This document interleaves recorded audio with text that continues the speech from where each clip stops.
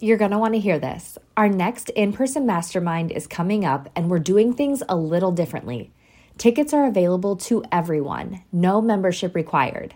Picture this, a day and a half of learning, networking, and problem solving with like-minded law firm owners who are as passionate about building the best law firm possible as you are. We'll kick things off with a presentation from sales and marketing expert Dave D. If you don't know Dave, be sure to go back to episode 605 of the Maximum Lawyer podcast to hear him share how lawyers can stand out in a crowded market.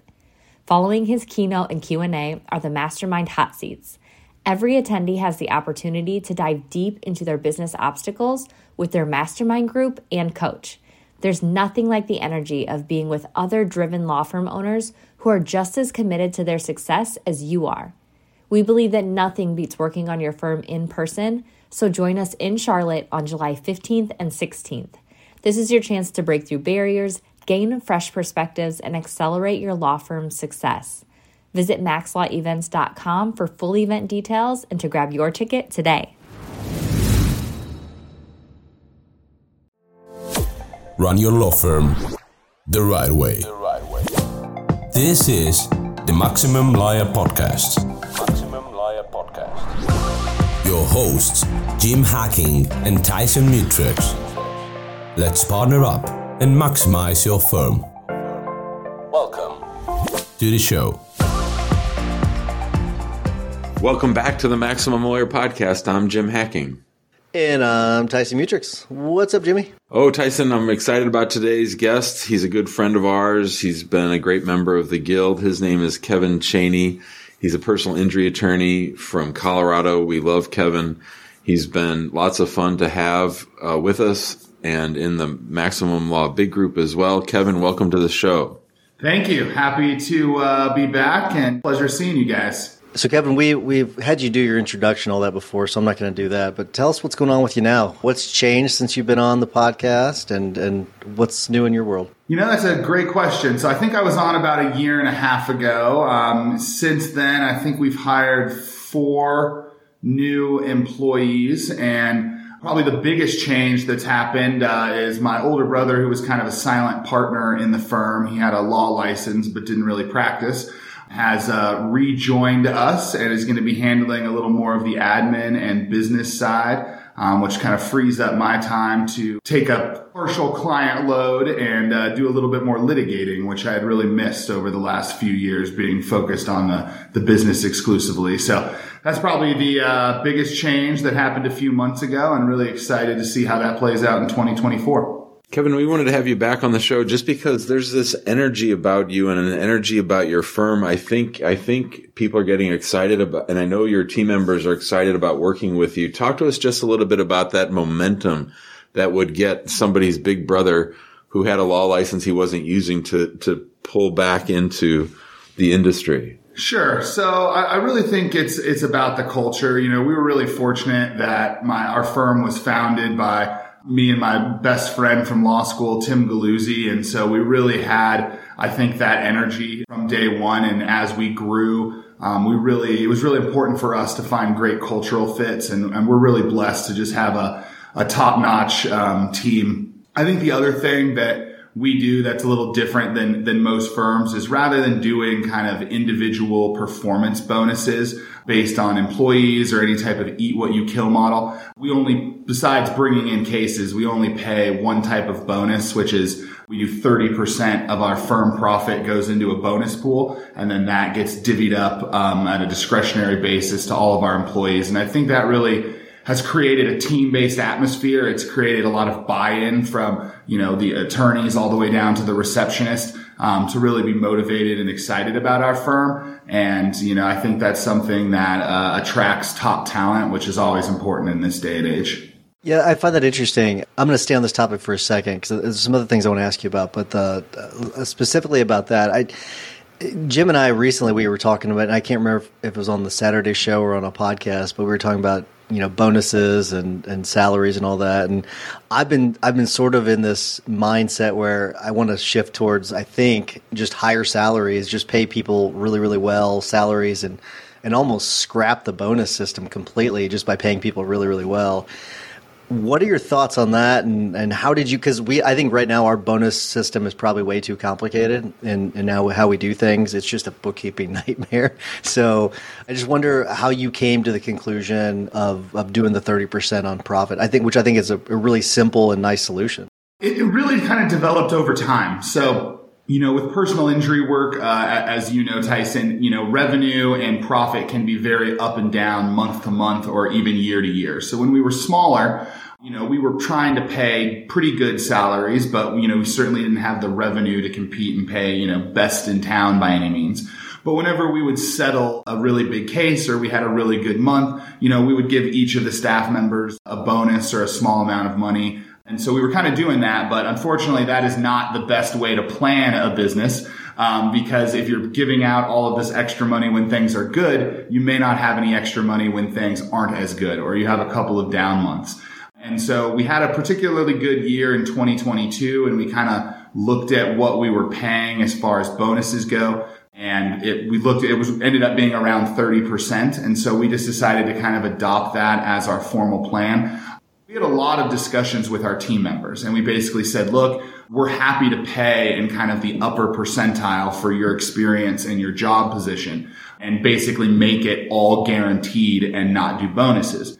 But in the personal injury space particularly, you have the ability to kind of hit home runs every now and then. And I was like, what I would feel bad, and this may be just kind of my political leanings. I'm a business owner, but I definitely agree with a lot more of the leftists of the world politically. And I was like, I would just feel uncomfortable making $700,000-$800,000 a year and not giving bonuses to people making 40, 45, 50.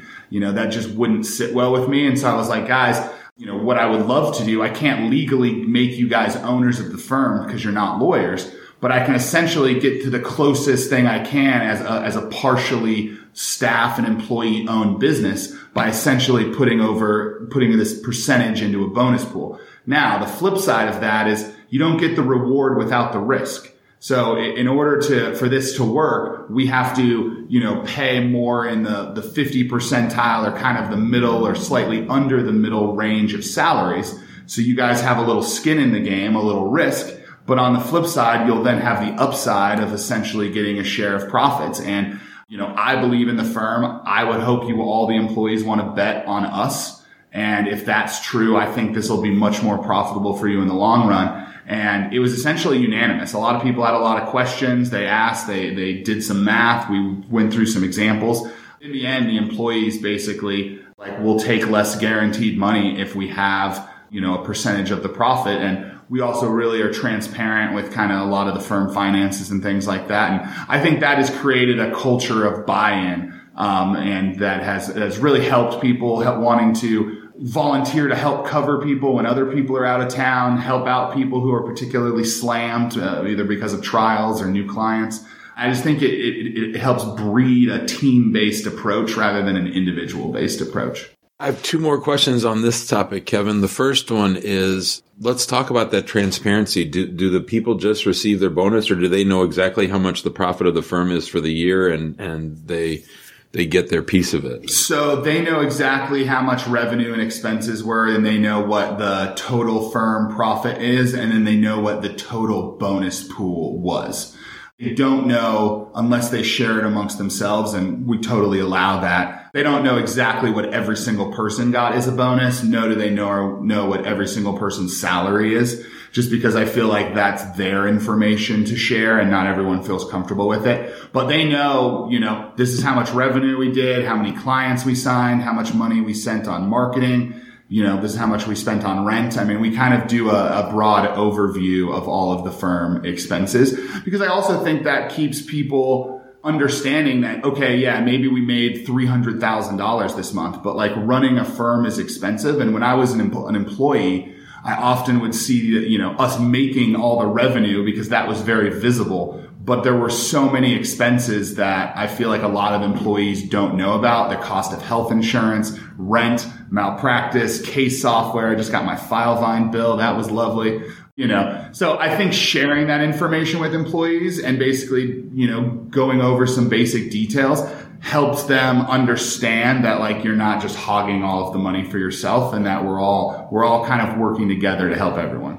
My second question on that topic was, didn't you tell me a story about there was a situation where you guys were thinking about expanding and taking on more rent, and because the team knew that if you saved that money, that would be included in their bonus pool, that they were then more willing to sort of share offices with each other? 100%. Yeah. And that's the kind of a great example of something that I think happens at our firm on a pretty regular basis. You know, we were growing and we had a really sweet office space just right outside downtown Denver. And, you know, we were basically we've been lucky. Most people had an individual office, or maybe two people in a really giant office.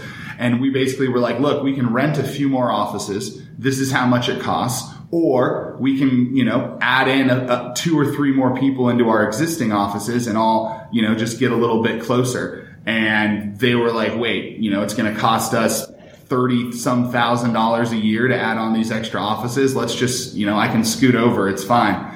And I think that's something that if we hadn't talked about expenses and we hadn't talked about the bonus pool, you know, because that's a real consideration, comfort versus revenue and expenses.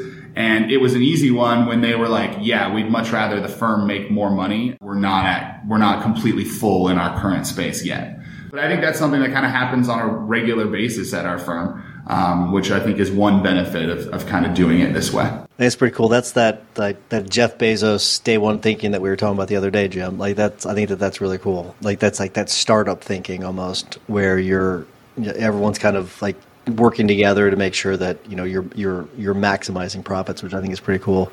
All right, so I want to pivot a little bit, and I want to talk about the transition of your role, because that seems like a pretty massive transition, and talk a little bit about the mindset of that and how things are going now with it.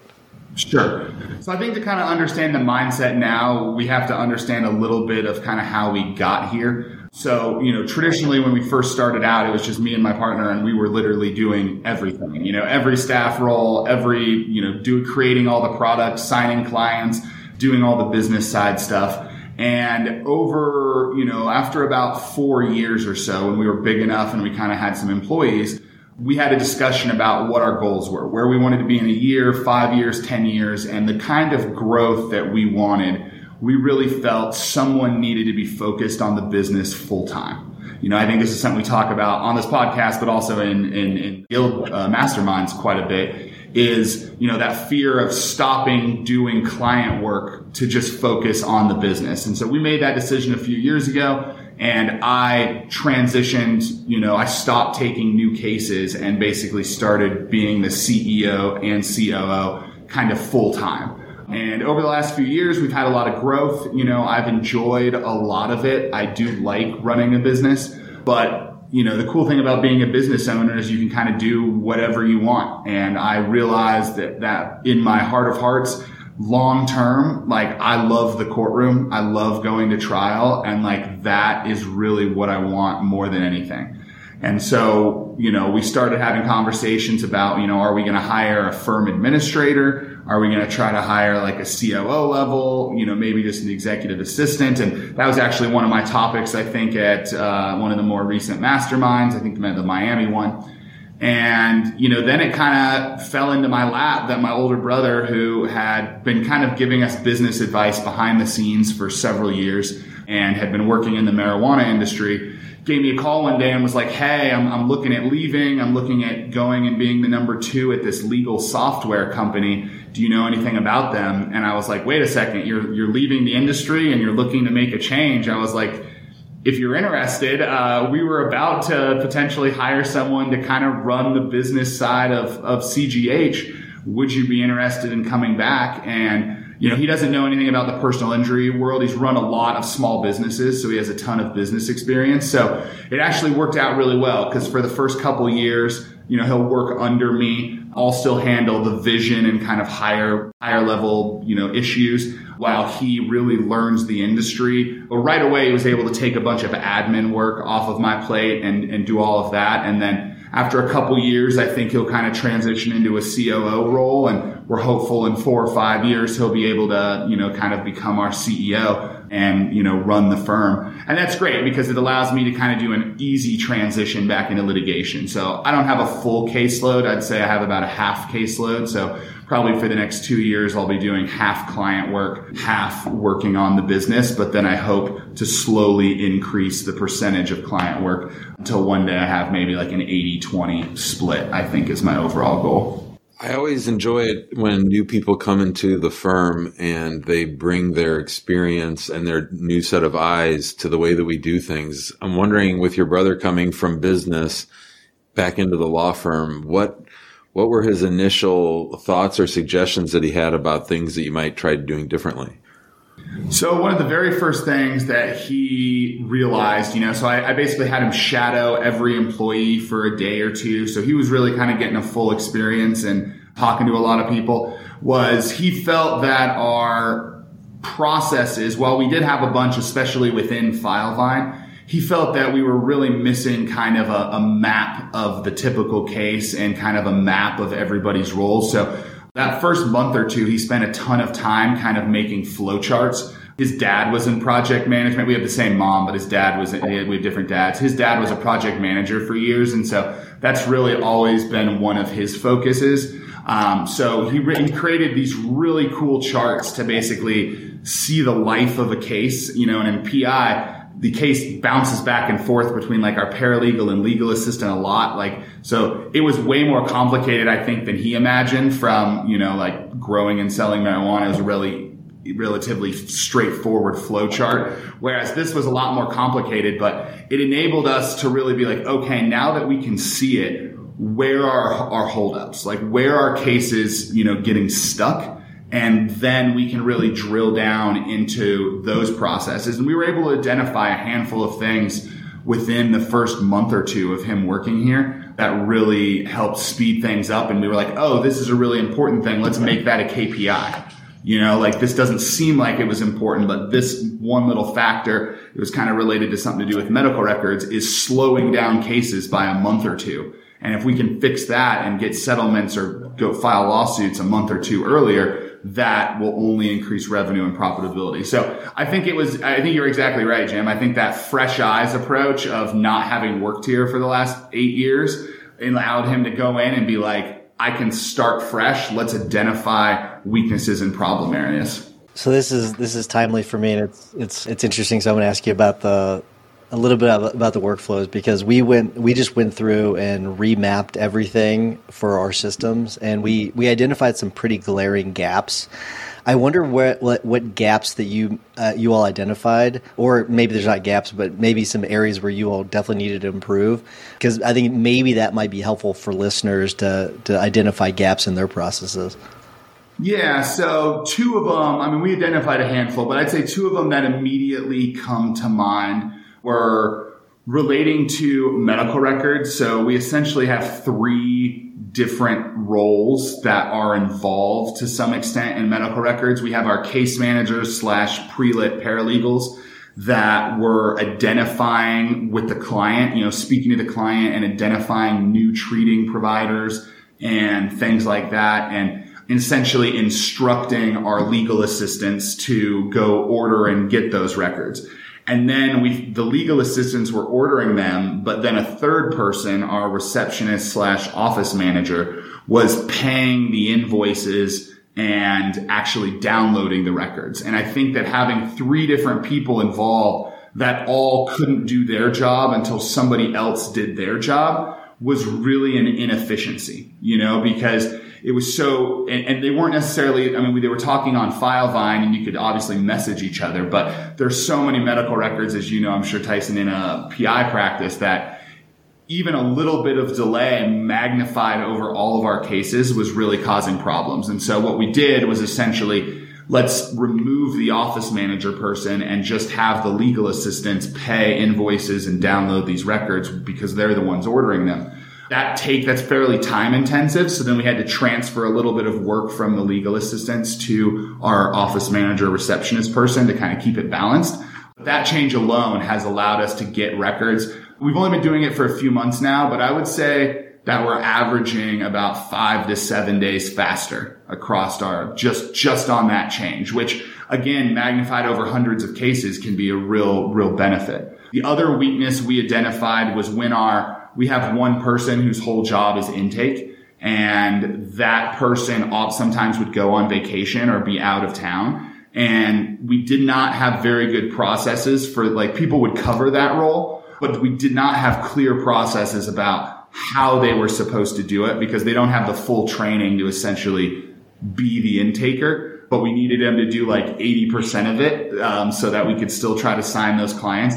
And that was a massive weakness. And really anything related to intake is so important for any law firm because if you're not getting clients, then the rest of it doesn't really matter. Yeah, you got to have two people. At this point, you got to have really two people that can really do the job. 2024 goal right there. Yeah, we'll be 2024 goal is to have 2 full-time intakers by the end. So that's definitely something we want to do. Kevin, one of the things that I struggle with is patience. And I think it's interesting that you're taking such a slow approach with onboarding your brother and transitioning out of your current role into your future role. Talk to us a little bit about your philosophy in patience and in trying to build something to last. Oh, that's a really great question. I wouldn't necessarily say I am the most, and my wife certainly would not say that I am not the most patient person. But I do think, especially for higher level positions, right? If you're looking to hire a COO and a CEO, they need to know the industry before they are going to be the ones making a decision. So I absolutely think that a relatively new person within a few months could, execute a lot of plans designed by somebody who's been there longer. But if you're talking about massive decisions, like the decision to switch case management softwares, for example, that would be a massive decision. I think, Jim, you've been doing that recently. It's, can be really rewarding, but it also can be very difficult and a lot of things can go wrong. And so much goes into that decision about, what we really want out of our software and what our goals are and what flaws we see in our current one. And I just don't think somebody stepping into the firm for a month or two, or even honestly 6 months, is going to have all of the history and knowledge about what's really important there. And so, we just decided it was an easier transition. I also think it was good for learning the culture. I mean, I think my older brother shares our views and shares our culture, and he would sit on the board and meet with us occasionally. But I think you really want someone to spend some time at your firm so that they know how the firm is currently running and what's really working well, so that they don't change that stuff and they really can identify the weaknesses or kind of average things that the firm does and focus on improving that. So I think it was just a good transition. It also worked out well for us. My older brother had a few other side projects that he kind of wanted to, finish out on and kind of see through. And so, not having him work 50 plus hours every week to get started also was a benefit to him. So it was just something that kind of worked out for us. Yeah. Yeah, there's a lot of nuances people that have no legal experience need to learn, like trust accounts, like licensing. There's lots of little bitty nuances that are different than an ordinary business. I mean, there's a lot that's the same, but there's a lot like that they still have to figure out. You can't put money straight into the trust or into the operating account. It's got to go into the trust account. And it's got to be divvied up a certain way and all that. So I think that's important. I think it's smart the way you're doing it. But we do need to wrap things up because we're almost out of time, and we want to be respectful of your time too. I'm sure it's actually really early there. Yeah, I hadn't gotten up this early in a while, but it's good. I'm getting a fresh start on the day. Another extra hour on my work schedule, so no complaints. I love it. Well, I noticed what time we were doing this with you, and then it was you. I was like, "Wow, I wonder why we're doing this so early with him." But it's good. I'm glad we were able to. But it was it's originally scheduled to be a few hours later, and then I had court, and then we moved it to an even later time, and you had a deposition. So I think this is the only one that worked for everybody. The life of a litigator. Nice. Well, that's how it works out. But all right, well, let's wrap things up. Before I do it, I want to remind everyone to make sure you just join us in the big Facebook group. You'll get to hang out with really cool people like Kevin. But if you want more access to people like Kevin, join us in the guild. Go to maxlawguild.com. Just so many great people in the guild, just sharing, just brilliant minds, just sharing a lot of their wonderful knowledge with us. So it's fantastic to have you, Kevin, and a lot of other fantastic people in the Guild. And then if you don't mind, if you've learned something from this episode or if you get something from the podcast, if you don't mind, give us a 5-star review. We would definitely appreciate it. It helps spread the love to other attorneys across the country. All right, Jimmy, what is your hack of the week? For my hack of the week, I previously recommended the book Limitless by Jim Quick, and I recommend people checking that book out once a year. But he had a post today about prioritizing things in 2024, and I just wanted to – it was an Instagram post, and he just said, in 2024, prioritize mental health, prioritize mindfulness, prioritize whole food, prioritize connection, prioritize relaxation, prioritize hydration, prioritize self-care.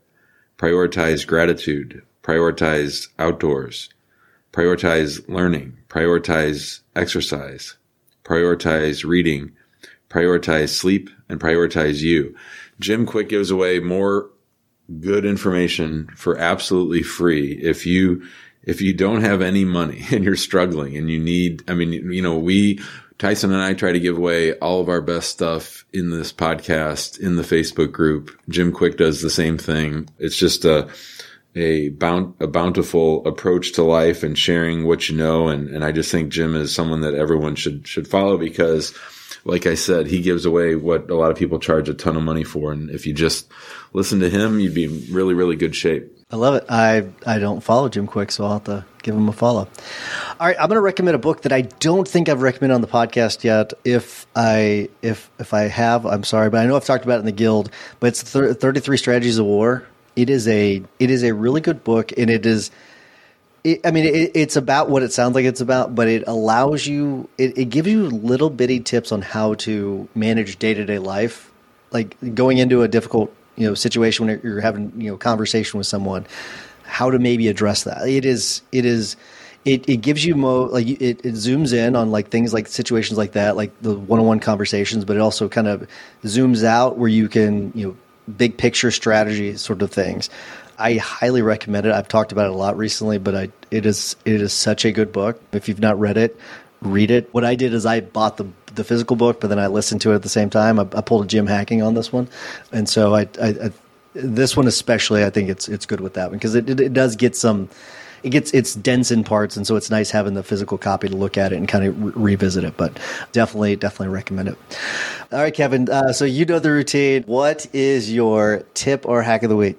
Something I've been really working on the last few months, and it comes from several books. Mark Manson talks about it in The Subtle Art of Not Giving an F.